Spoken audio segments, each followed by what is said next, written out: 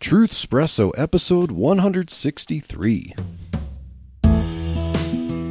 Face it, we all would rather sleep in this morning.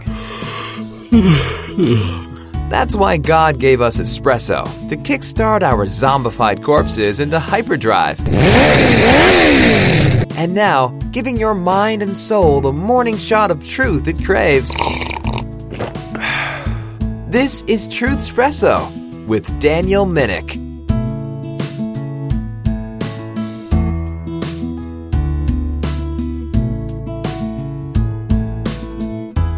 Hey there, Truth Espresso listeners. This is your host, Daniel Minnick, and this is another episode of Truth Espresso, and we just got back, my wife and I, Chelsea here, we just got back from a weekend marriage retreat hosted by our church, and I think it was a great time that we had together. Sweetheart, we got to learn some good tips about marriage, play some games, and and, meet some other couples. There are actually two churches that got together for this retreat, so we got to see some familiar faces, meet some new faces, and all learn together from an evangelist and his wife that got to teach a series of lessons on marriage. And so, sweetheart, my beautiful, sweet co-host and wife, Chelsea, thank you for doing this again with me. Yeah, good to be here, babe. And so we are here to just kind of reflect on some of the things that we learned from the marriage retreat, but with a focus. We're going to talk about the question, before you say I do. So we want to talk to possibly some of our younger listeners. Now, there are people who might even be our age who do get engaged or haven't gotten married yet. And so for anyone who is in the stage of life before marriage, before you say I do together, what are some of the things that you should prepare for, that you should actually talk about, that you should consider before you jump into this amazing and challenging institution in your life called marriage? Because you have someone else to love, and you've got to be prepared for things that are different from when you're living the single life. And one of those big things that has become more common today, and it seems like it's more needed today, is premarital counseling. And so, sweetheart, want to look at some premarital counseling questions and things that should be asked for premarital counseling to help people who are getting ready for marriage. Maybe they haven't thought about some things, and maybe some of these questions will help. Because some people are ready to jump into marriage and not really think things through about what this is about. And so, you ready to talk about premarital counseling, sweetheart? Sure. I have a few statistics for you, too. Oh, yeah.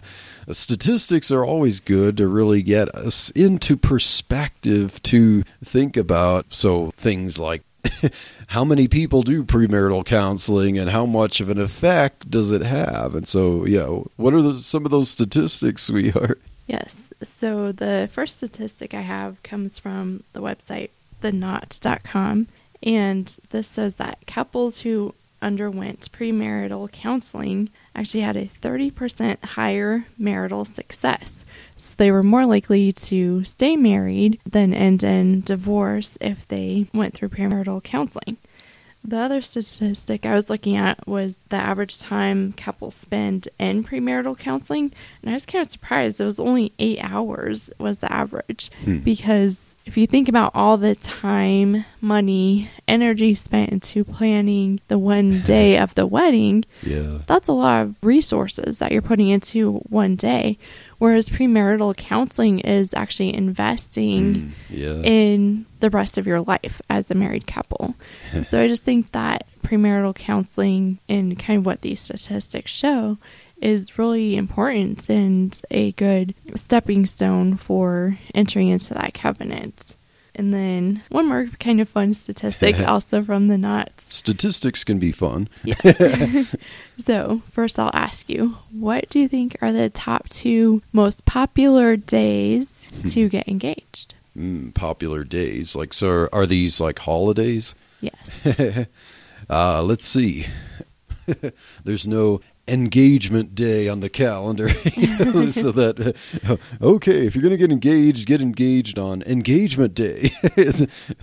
Well, we're just ending the month of love, February. Oh, yeah. So let me guess, would one of them be Valentine's Day? Ding, ding, ding. Yes.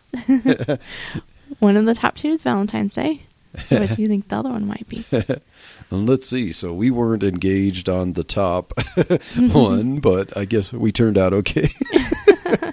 I guess if these probably aren't a litmus test for what the successful marriage. It has just to do with popular. engagement. Yeah, most popular for engagement. Let's see. So Valentine's Day's number 1. Number 2. No. Oh, Valentine's Day's number 2. Yes. Oh, okay. So now I got to figure out what number 1 is, and it's not engagement day. Okay. It's not Boxing Day, right? Let's see. Gift wrapped items. Yeah. So okay. If Valentine's Day's number 2, it's about love, and what better day or what better second day, I guess, to get engaged than a day focused on love. And so, except for, I guess, number 1 is a day about giving gifts, and I guess that would be Christmas, right? Yes, good job. So Christmas Day is the number 1 most popular day to get engaged. Nice. So Christmas is, okay, well, let's get engaged by the fact that I'm going to give you a gift on this day. And then the second one is, let's get engaged on according to the fact that today is focused on love. So I guess that makes sense that those 2 are the top days for getting engaged. And Yeah. We were close to Christmas. Well, they said that 40% of engagements occurred between Christmas or like December, I guess, and February. Oh, wow. So quite a large number of engagements do occur during those few months there. Wow. So the 2 most popular days, and then probably 3rd, 4th, 5th just fall in the range between those days. Yeah. Well, I mean, it makes sense because you have so many get-togethers in between those days. Yeah. And like people on vacation, visiting family, or flying out to visit, possibly if it's a long distance type thing, then flying out to visit, you both have free time, you're going on dates and stuff, not dealing with work days, and hey, one of your Christmas gifts is this ring. Christmas break from college. Oh, yeah. Yeah, it makes sense. Now, Valentine's Day may not have that, advantage there, but hey, the day of love, so, might as well show it with a ring that seals that love. One more statistic for you. So, what do you think the average length of time a couple is engaged for? Let's see. And I'm sure this has changed over time, right? Yeah, not by much, though. Oh, okay. Let me see. I know I've seen, kids in college where their engagement is for the college period, but that's probably not the most common length of time, like 2 to 4 years or something, but I'll guess 6 months. Ah, that's a good guess. Okay. So in 2019, sorry, were you going to ask something? Oh, no, I was going to ask, how off am I? Oh, okay. So according to the 2019 study, they found that most people were engaged for 15 months. Oh, okay. Which was kind of longer than I was thinking. Yeah, because that's a lot longer than 6 months. That's more than twice. Yeah. But what are your thoughts on long engagements? Do you think that's a good thing, a bad thing? Does it matter? I'm sure it differs by the couple and possibly the reasons for why it could be longer, like if they have to do more planning, if someone has to finish up something, or they're working on saving up for a house and they want to get married, move into the house, or if someone's finishing up college, it might make it longer. But otherwise, I think long engagements could tend toward breaking off and stuff. Now, you don't want to say, okay, you got to have a short engagement so that you're like, you've locked in and you're trapped and you don't have much time to vet anything. But at the same time, when you have really long engagements, there's the temptation of people to not take it seriously and then end up breaking it off. And also, I think the temptation of falling into a premarital relationship is higher too, because you're drawing closer together, and the longer you draw that out, then the likelihood of the couple like falling into that temptation is higher. So. And the temptation to make it where it's like a status symbol. Like, I've heard of high school graduates and they get engaged, and then they both go to separate colleges or something. And it's just kind of like hey, let me show my friends and brag to my friends that I'm engaged. But it's really just a status symbol. And with probably after we both graduate in 4 years, we'll get married. That's our plan, in quotes, but it's not, really set in stone. It's just kind of like, hey, I just want to show all my friends that I meet in college I have a ring on my finger, and some of those I've seen those type of things break off, and in the first semester, first year even. I don't really personally recommend those type of engagements, because you mentioned temptation, it's way too long, and often it's a status symbol. So now that we kind of know that statistically premarriage counseling seems to be important, what kind of questions or counsel do you think couples should get? So what kinds of questions is this? Basically about questions that when we have premarital counseling, what should the couple preparing for marriage think through? What kinds of things should they be asked? What things should they be asking themselves and asking each other, as they're preparing for marriage? So I did look at 2 articles kind of to get a perspective. One article, the first one, is from theknot.com. So The Knot is not technically a Christian site. Now, they might have Christian contributors or maybe things like an article here or there that would be geared toward Christians, but it's not. I would consider it secular in general. And so here's an article from The Knot called What to Know About Premarital Counseling from 2019 again. And I pulled out some questions that I thought were good, but as Christians, we often might think like, yeah, that's important, but it doesn't go far enough because it seemed like it's kind of like a little bit more surface level. So some of the questions, it seems it would be focused on, are you really ready for this, and are you compatible and stuff like that? Have you just thought through some of these things? So the first question is, why are we getting married? And that's a good question.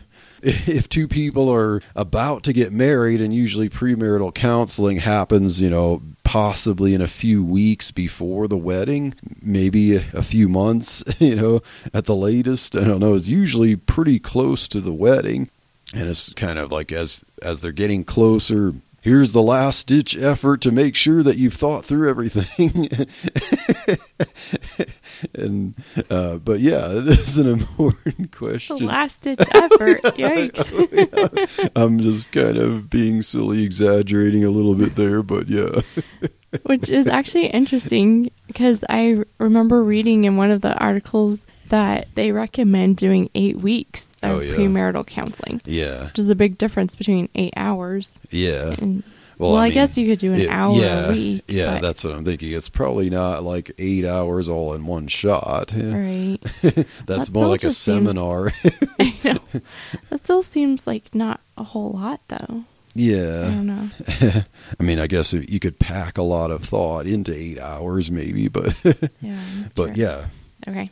One question, a good question is, why are we getting married? Because it is possible there are plenty of people who are jumping into marriage and they never ask themselves, why are we doing this? So that is a good first step question. It's one of the foundational ones to ask, if you're going to get married, why are you doing it?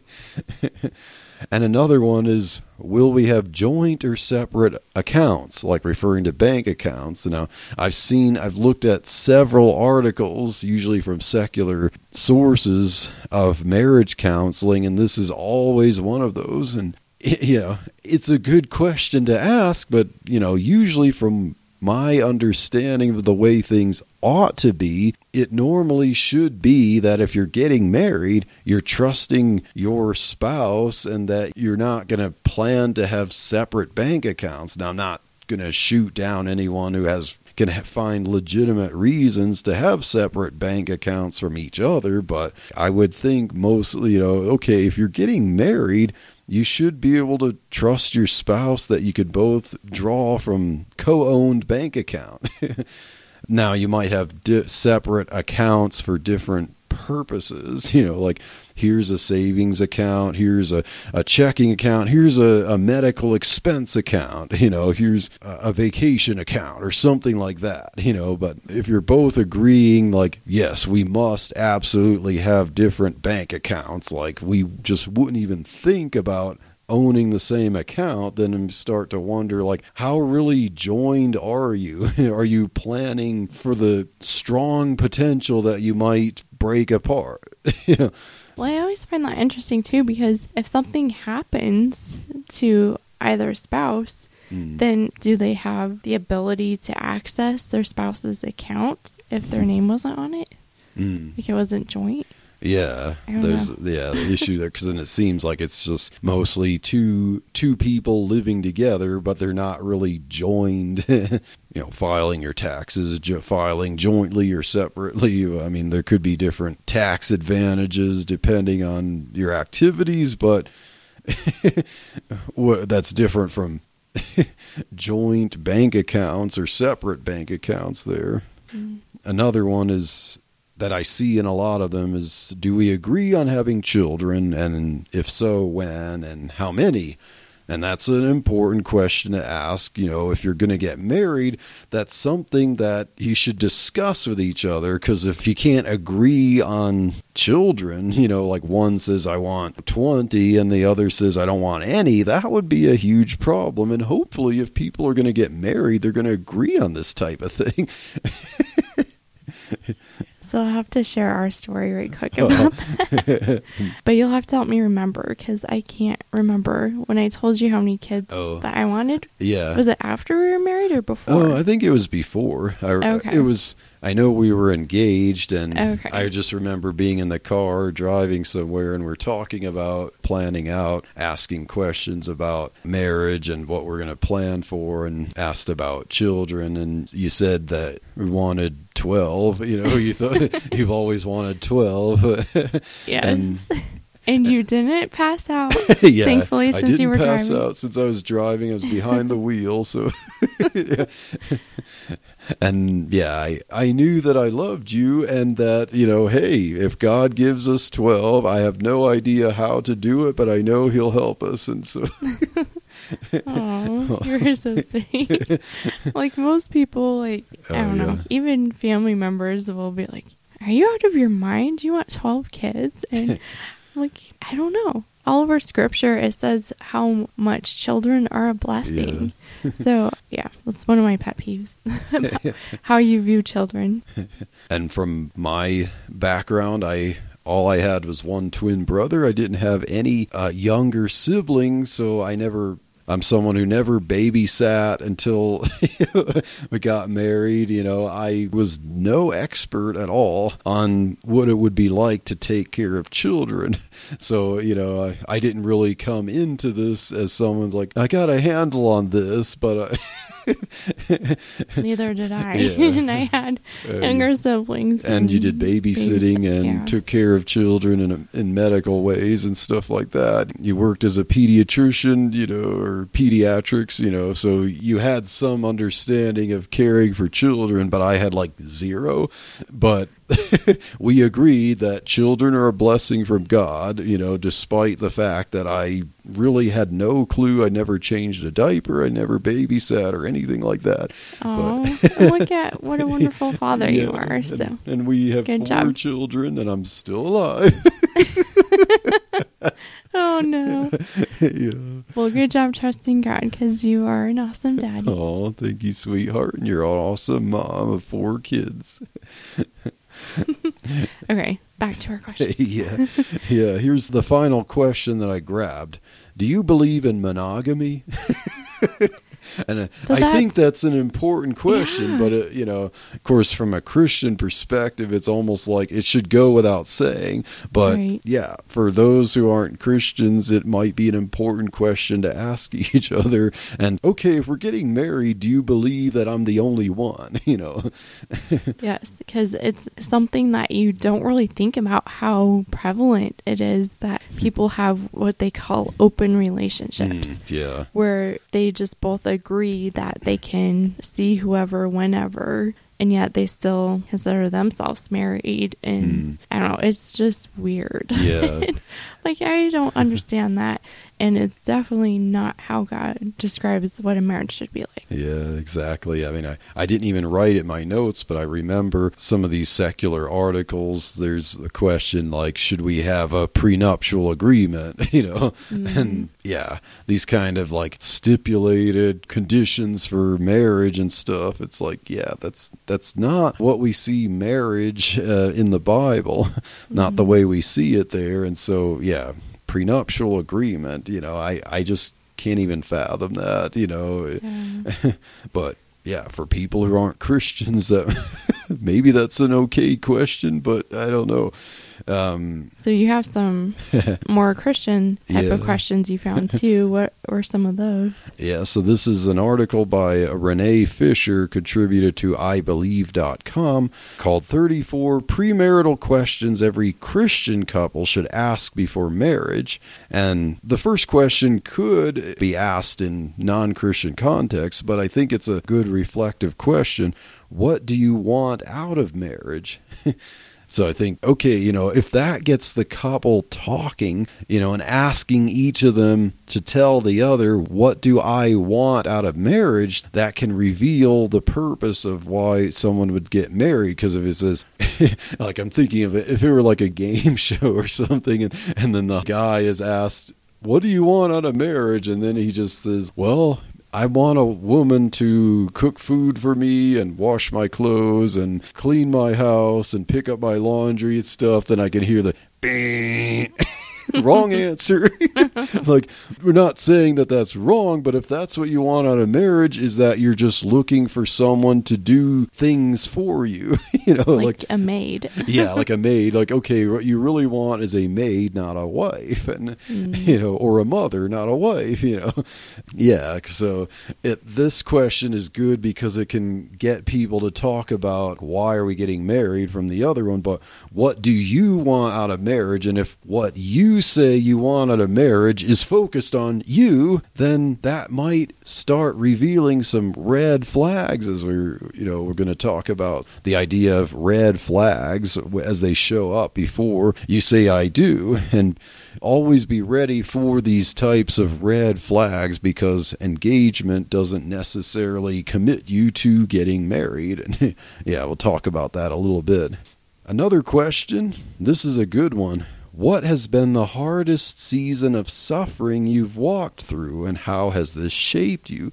And so that gets really into, when we're thinking of marriage vows, like in rich or poor, in sickness or health, these are the kind of typical vows that people might make. Now, we have modern weddings where the husband and wife might bring their own vows that they say, but usually the vows should include things like, I will love you no matter what, or in what kind of condition I will support you, this type of thing. Instead of just pouring out emotions, it should talk about in the ups and downs. And so a question that gets you to talk to your spouse to be about what have I suffered? How have I gotten through that? How I've put my faith in God even in the hard times. And so if you can talk about the hard times and prepare for the hard times with your spouse to be, that should be something on your mind. You know, we're getting married not just for the fun times, but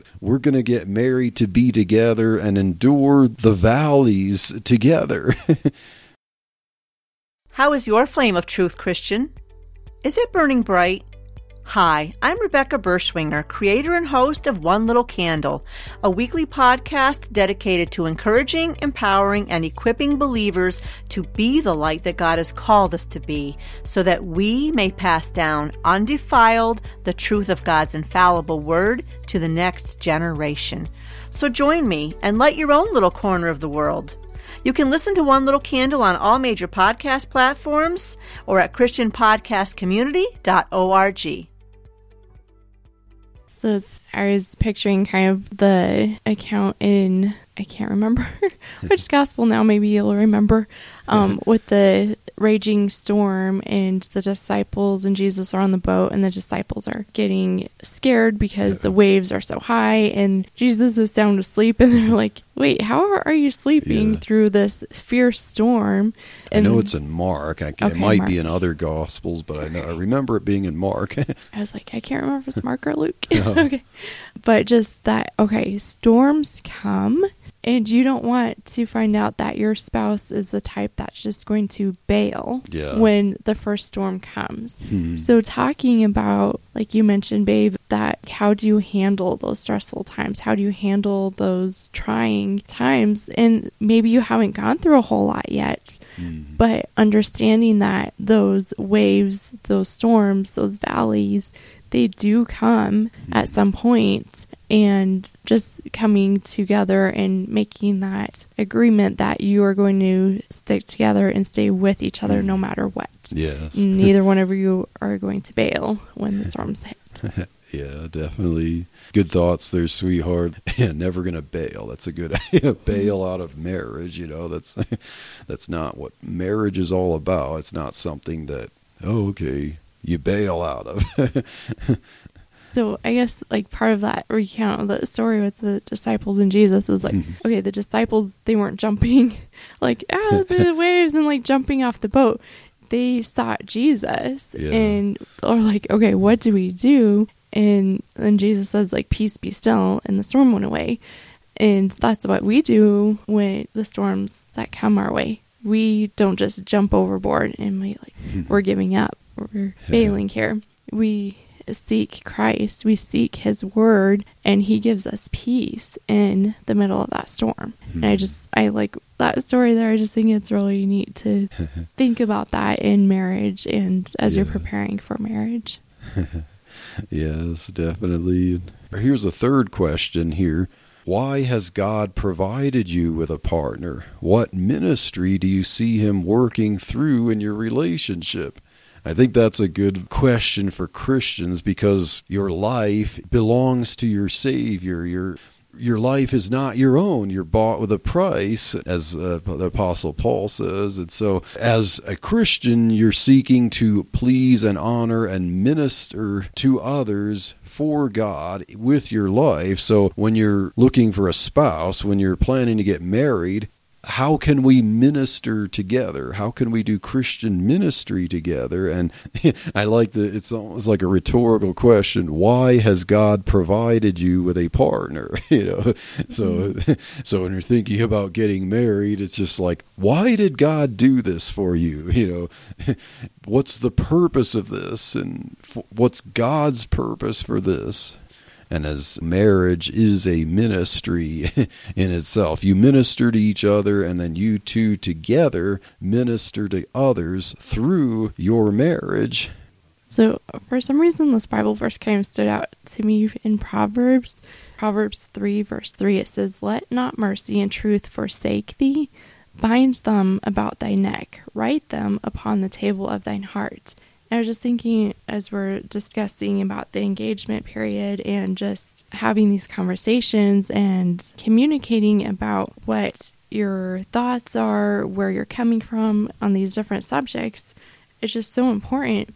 But a lot of times it seems like people in that engagement period, they're kind of like, oh, I've got the ring. Now I can just sit back and coast. Yeah. But the engagement season is really important to have these conversations, start communicating, because these are things you're going to be doing the rest of your life, talking about things that come up and learning about where your spouse is at and how you can meet their needs and different things that are going on with the kids.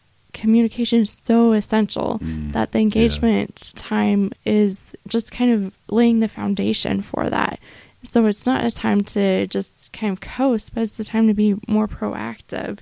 And I think that one thing that kind of came up in our seminar this weekend that I really liked was these questions aren't really to determine if you're compatible with someone. Oh, that word compatible, that shows up a lot. Yeah. Yeah. And the speaker pointed out that we're not compatible. You won't be compatible with someone because we're made differently. That's how God made us. Men and women are made differently. But that's what God wanted. That's why he made a man and a woman to be different and to come together and be something beautiful and unique. And I think that during these conversations in the engagement season is not looking to see if you're compatible, but more looking at, are there any red flags that we're seeing? Because you haven't made that covenant commitment in marriage yet. This is still kind of a testing time where you're digging a little bit deeper into the person that you are going to spend the rest of your life with. And an engagement doesn't mean like everything is set in stone. Yeah, I'm going to say you haven't chiseled it in the tablet there. Yeah. And one of the books I was looking at that has really good questions to kind of consider. We haven't personally read the whole book. We were just kind of looking through some of the questions, but it's called Before You Say I Do. And another book was 101 Questions to Ask Before You Get Engaged. Both these books are by H. Norman Wright. They looked really good and just kind of engaging in those deep questions and conversations with the person that you're going to be getting married to. But he said, don't ignore the red flags and keep making excuses for them, especially in that engagement period, because you're digging deeper, you're not committed yet, you're hoping you're leading up to that commitment, but if things come up, you need to be able to recognize that and be willing to say, this is not going to work. Yeah, and you mentioned the red flags that come up, like, say, you find out your spouse-to-be has some serious addiction to something or has a past that was secret, just things like that. And, you said, like, if you're engaged and then you learn these things, you're not obligated to get married. You can't break that off. But a lot of problems with some people when the red flags show up is that it's like they think, oh, well, I'll get him or her to change, and as I think, some people, it's like, is investing in this wedding, putting the time and effort into this, if he's willing to do this and do the whole ceremony and bring his family and friends there to it, then he must be serious enough that he loves me and he's willing to give up these things for my sake. And unfortunately, I think that sets up people for disaster when typically, like, maybe the woman who's going to get married thinks that the man, if he has the red flags, that he's going to change. If he's willing to marry me, that shows that he loves me. And if he loves me, that shows that he would be willing to get rid of those red flags for my sake. And I would say normally to that kind of situation, the man who has the red flags is likely thinking, well, she's willing to marry me despite these problems, therefore they must not be a big deal, so I just got to get through the wedding. Then I can just maybe suppress them a little bit until then, but then once we're married, now I'm free and we're good, and she doesn't have a problem with them, and those red flags can lead to disasters. Red flags should mean you're willing to break it off rather than brush them aside. And so, when it comes to before you say I do, you got to think beyond the wedding, because getting married is not just all about the wedding. I know often for the bride, there's a lot of emphasis on that wedding ceremony, and the groom might be like, okay, I don't know what goes into this. She knows, I don't. I don't know my pewter from my silver or something, for color schemes, just all I know is I gotta walk the aisle and stand there and exchange rings and vows and stuff like that, And then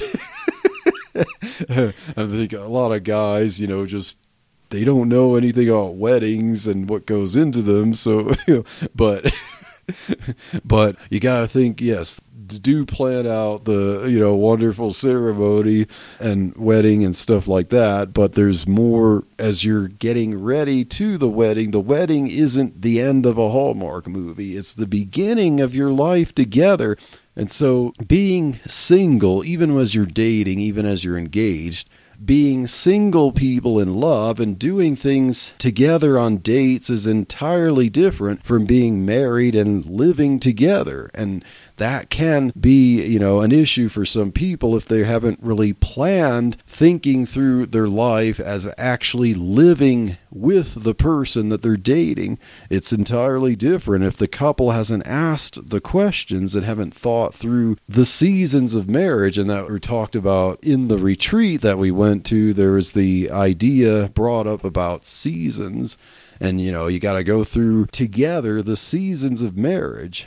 And so the speaker mentioned things like, okay, marriage, the wedding is a season, the honeymoon is a season, when you have your first child, babies are a season, toddlers, that can be a different season. If you change jobs, if you lose a job, you look for a job, that's another season. If you have to move somewhere, that's a season. And, he mentioned, which we've had to go through, like a miscarriage, and enduring things like that together, those heartbreaks, that is a season. And your children in school or homeschooling, that's a season. Teenagers, that can be a season, and if they go to college, that's another season, or if you become empty nesters, that's another season of your marriage, always thinking through how do we go through all these different seasons together. So think of the single people I mentioned that are dating, that are engaged, if they haven't prepared for the reality of difficult times together, just the feelings of infatuation and euphoria when you're single isn't going to account for the changes that marriage brings to your life. And marriage is simply not going to look and feel like that meet, date, part ways, that the dating life is like, where you still maintain your private single existence and then you present yourself to your date, your fiance, putting your best foot forward, kind of in the way that you want to present yourself to that person, but you still don't present yourself all the time, like, I don't know if you understand that, sweetheart, the idea of how different it is if you're single compared to you're married, you're living together, all of your habits and so on are there, your bedtime routine, that's now something that your spouse experiences with you, that just how you get up in the morning, your morning routine, if that was that becomes totally different from, if you're single to, when you're married. How you spend your Saturdays. Are you going to sit on the computer playing video games all day? Or are you going to focus on your wife and your relationship and do things together? And so it's definitely a different mindset going from being single. Yeah. And that's one thing that I don't necessarily like about the whole dating scene is that, you're just putting on a front for a few hours. And that's really easy to do. You're not really getting to know that person. And so having the opportunities to see them in different situations around different people for longer periods of time than just a couple hours gives you a little more insight to who that person is. But marriage is still another step from that, of course, too. And I like how you mentioned just trying to prepare and be aware that it's something that's going to change. Yeah, exactly, sweetheart. And I remember at the retreat, the speaker mentioned mocking like the idea, like arguments with habits and stuff. Like, he has a PhD and he can't even put his socks in the hamper, Can't even put the socks in the laundry basket, like he has well-credentialed, he has a doctorate, but he can't even do that, That does kind of illustrate the point, like habits. How often we've heard of couples arguing, getting in really, intense arguments and fights over things like habits. And those things are, if you're not married yet, you're single, those are things that you might not talk about or you might not show to your spouse. So yeah, like as you're thinking about getting married, and you got to know how much that changes, you must be willing to adjust for the sake of your spouse. Like the infamous toothpaste and toilet paper. Oh yeah. You squeeze the tube in the middle, you don't roll it up from the bottom, or yeah.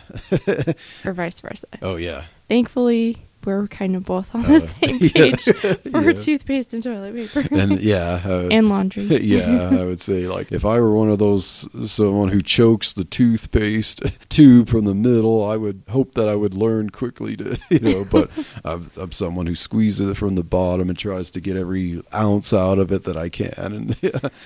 But things like that, I mean, they're good to think through, but those are areas where you give each other grace. Yeah. And I think that's so important in the engagement period and also in your marriage. But knowing, okay, is this a situation where we extend grace, or is this a situation where this is a red flag and you're kind of like, we need to dig into this a little bit more. And just kind of having that wisdom and insight to what issues to address. Because fighting over how you squeeze the toothpaste should not make or break your relationship. Yeah. But, if you're going to allow pornography into the home, is a huge issue that could potentially make or break a relationship.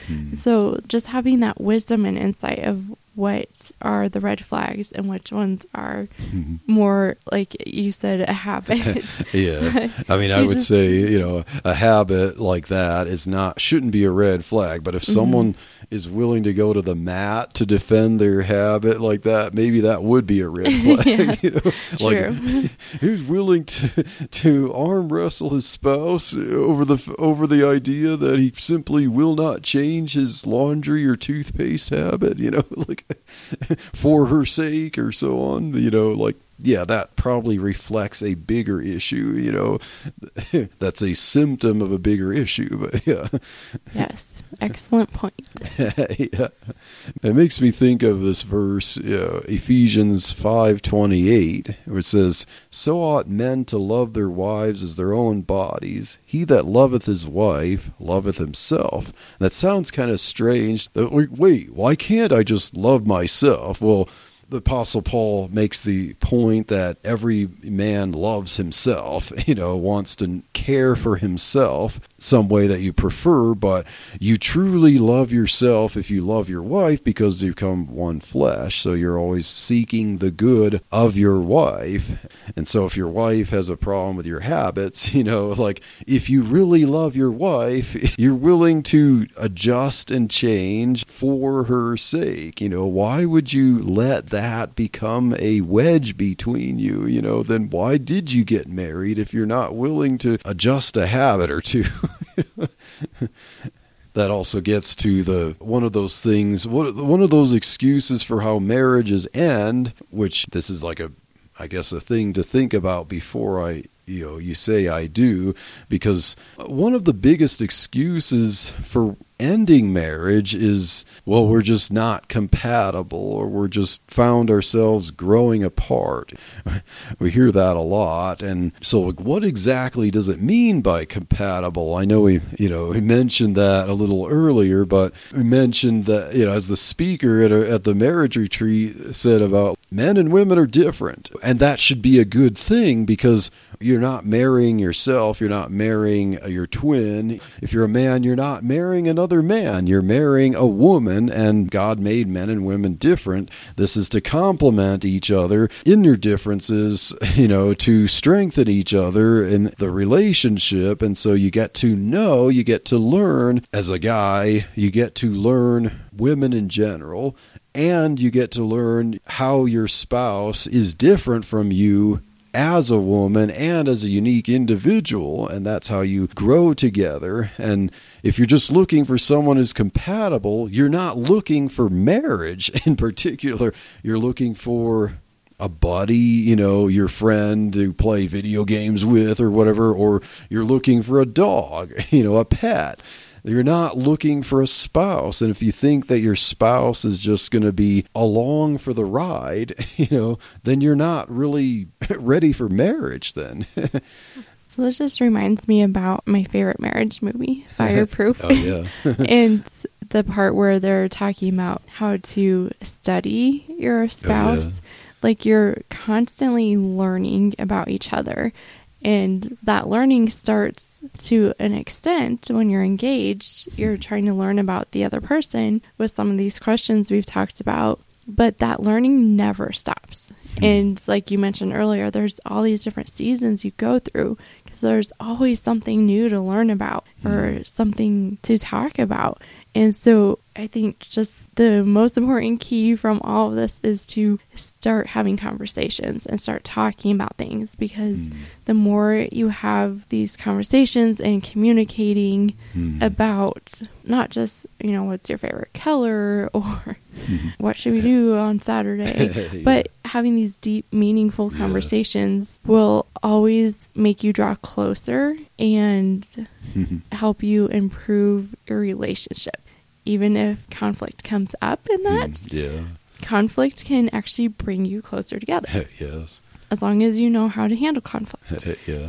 And if you need tips, we do have a episode on that. Yeah, we did 2 episodes on conflict resolution, and kind of the first one, we had skits at the beginning of these to kind of illustrate. The first one was kind of like what not to say, and we had like a skit kind of like where we're arguing and, everything goes downhill there. And then the second part was where we start with a conflict and then we resolve it. So it's kind of like things that you should do to resolve a conflict. And so would highly recommend you listen to those to get ideas about conflict resolution. And a lot of the key to that is proper communication.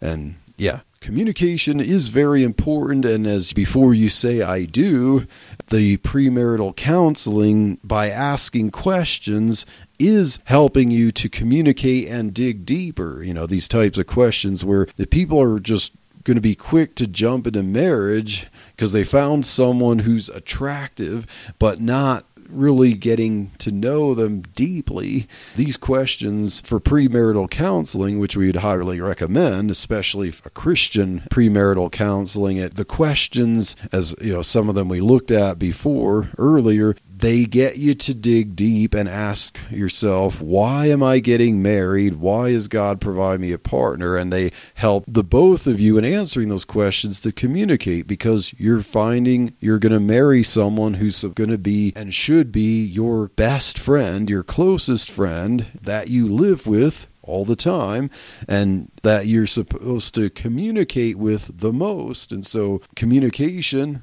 is one of the most important things. And so before you say I do, plan that you're going to communicate with each other and be open to anything and everything. No secrets from your spouse. And I bring up this one article by Jessica Stillman for Inc.com, INC Incorporated or something, It's 5 secrets of enduring love from couples who have been married for decades. And so, if we're going to think about, if you're thinking about marriage, you should be thinking about living with this person for as long as you both shall live. You're not making a contract to break, you're making a covenant for life. And so who better to talk about the success of marriage, what keeps them together, than older couples who've been married for decades. And so this gerontologist from Cornell University named Carl Pillemer,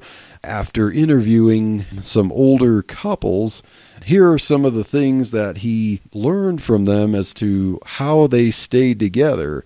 And some of these things, I want to say duh, but it really can be groundbreaking for maybe some newer couples who haven't really thought through these kind of deep but basic things. The first one is, as we mentioned, learn to communicate. And that is one of the things that a lot of couples struggle with because they don't communicate. They might read between the lines. They might make assumptions. There might be the passive-aggressive thing, where it's like in the retreat, maybe the wife might be expecting, why can't my husband read my mind? And so the wife might have to learn that, okay, if I really need him to do things, just ask, just tell him. And the husband needs to realize, well, the wife will process things more emotionally or might need to communicate more than he might be thinking that he needs or wants, so be willing to listen. So that's part of communication, is listening. And that seems like a basic thing, but what holds marriage together is communication. And then the second one is get to know your partner very well before marrying. And you might think this is pretty obvious. Like, if you're going to live together, if you're thinking about marrying someone, wouldn't you want to know that person in some way before you get married? It's not an acquaintance. Why would you get married to someone that you barely know? But, so yeah, it involves things beyond surface level dating, just having fun experiences together, but actually getting to know the person deeply. So I liked your illustration of that when we were talking about this earlier. I think it's just funny because our kids really like these. They're called blind bags or mystery bags, where you just get a bag and you can't tell like what figure is in there. Yeah, like an action figure in a bag. And okay, am I going to get the complete set here? Oh, let's see, I have the number 1, number 2 figure, so on. Like if I buy a new one, and open it up, which one am I going to get? And so you're like, okay, you don't want your marriage to be like opening a mystery bag on your wedding day. Yeah. What kind of spouse am I getting? Let's open it up on our wedding day. Yeah. But actually, like, it doesn't have to be a mystery. You can talk and learn about each other and get to know each other. Yeah, get to know each other in conversation very well. Not just what kind of food is this person like when we go on a date, As we mentioned in earlier episodes, get to know their hopes and dreams, get to know deeply as a person, Number 3 from the older couples, treat marriage as an unbreakable lifelong commitment. In other words, a covenant. So these older couples have been married for decades. They had the correct view of marriage, that we are in this together, we are in this for the long haul, come what may, And a lot of people today treat marriage as a contract, as just, we're doing this because we have feelings for each other, but once the feelings get challenged by challenging circumstances, then you ask the questions like, wait, are we really compatible? Or, are we drifting apart? Or, so I didn't sign up for this. Like, I didn't sign up for this difficulty, well, if you can't deal with the difficulties together, then maybe you're not ready for marriage. The Dr. Carl Pillemer said this, that he gathered from the older couples. He said, quote, rather than seeing marriage as a voluntary partnership that lasts only as long as the passion does, the elders propose a mindset in which it is a profound commitment to be respected, even if things go sour over the short term. Oh, yeah, I really like that, so I put that in the notes. And yeah, to me, it seems like it's obvious because this is what the biblical definition of marriage is, but for some people, it's kind of like a startling discovery, like, wow, you could do that? Yeah, that's what you're That's what you're signing up for when you get married. And then number 4 was learn to work as a team. And all of these are quite obvious. They're like the living, breathing definition of a marriage. But yeah, unfortunately, people don't think of marriage in Bible terms for the way God designed the institution, where a man leaves his father and mother, cleaves to his wife, they two become one flesh. What God has joined together, let no man separate. I remember reading some statistic when I was looking at things for notes here, and it's like the average is spent on a wedding ceremony is about $20,000, but approximately half of marriages end in divorce.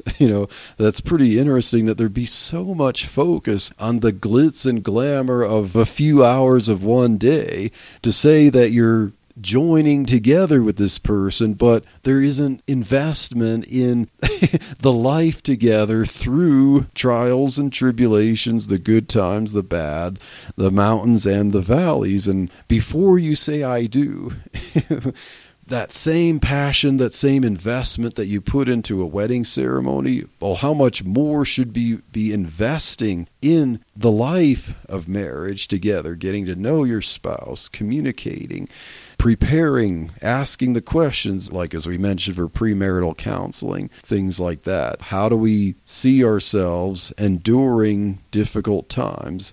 What have we endured, and how will we endure things together? And yeah.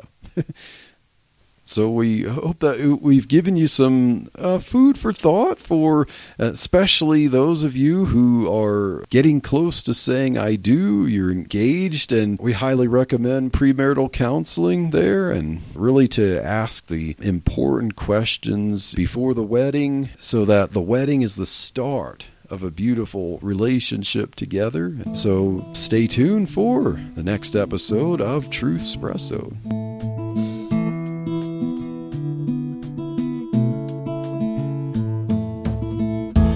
Thank you for waking up with Truth Espresso. Good morning, and God bless your day. Hey friends, Daniel Minnick here again. If you liked waking up to this episode of Truth Espresso, I would really appreciate it if you would rate it on Apple Podcasts, Stitcher, or whatever application you use to listen to Truth Espresso.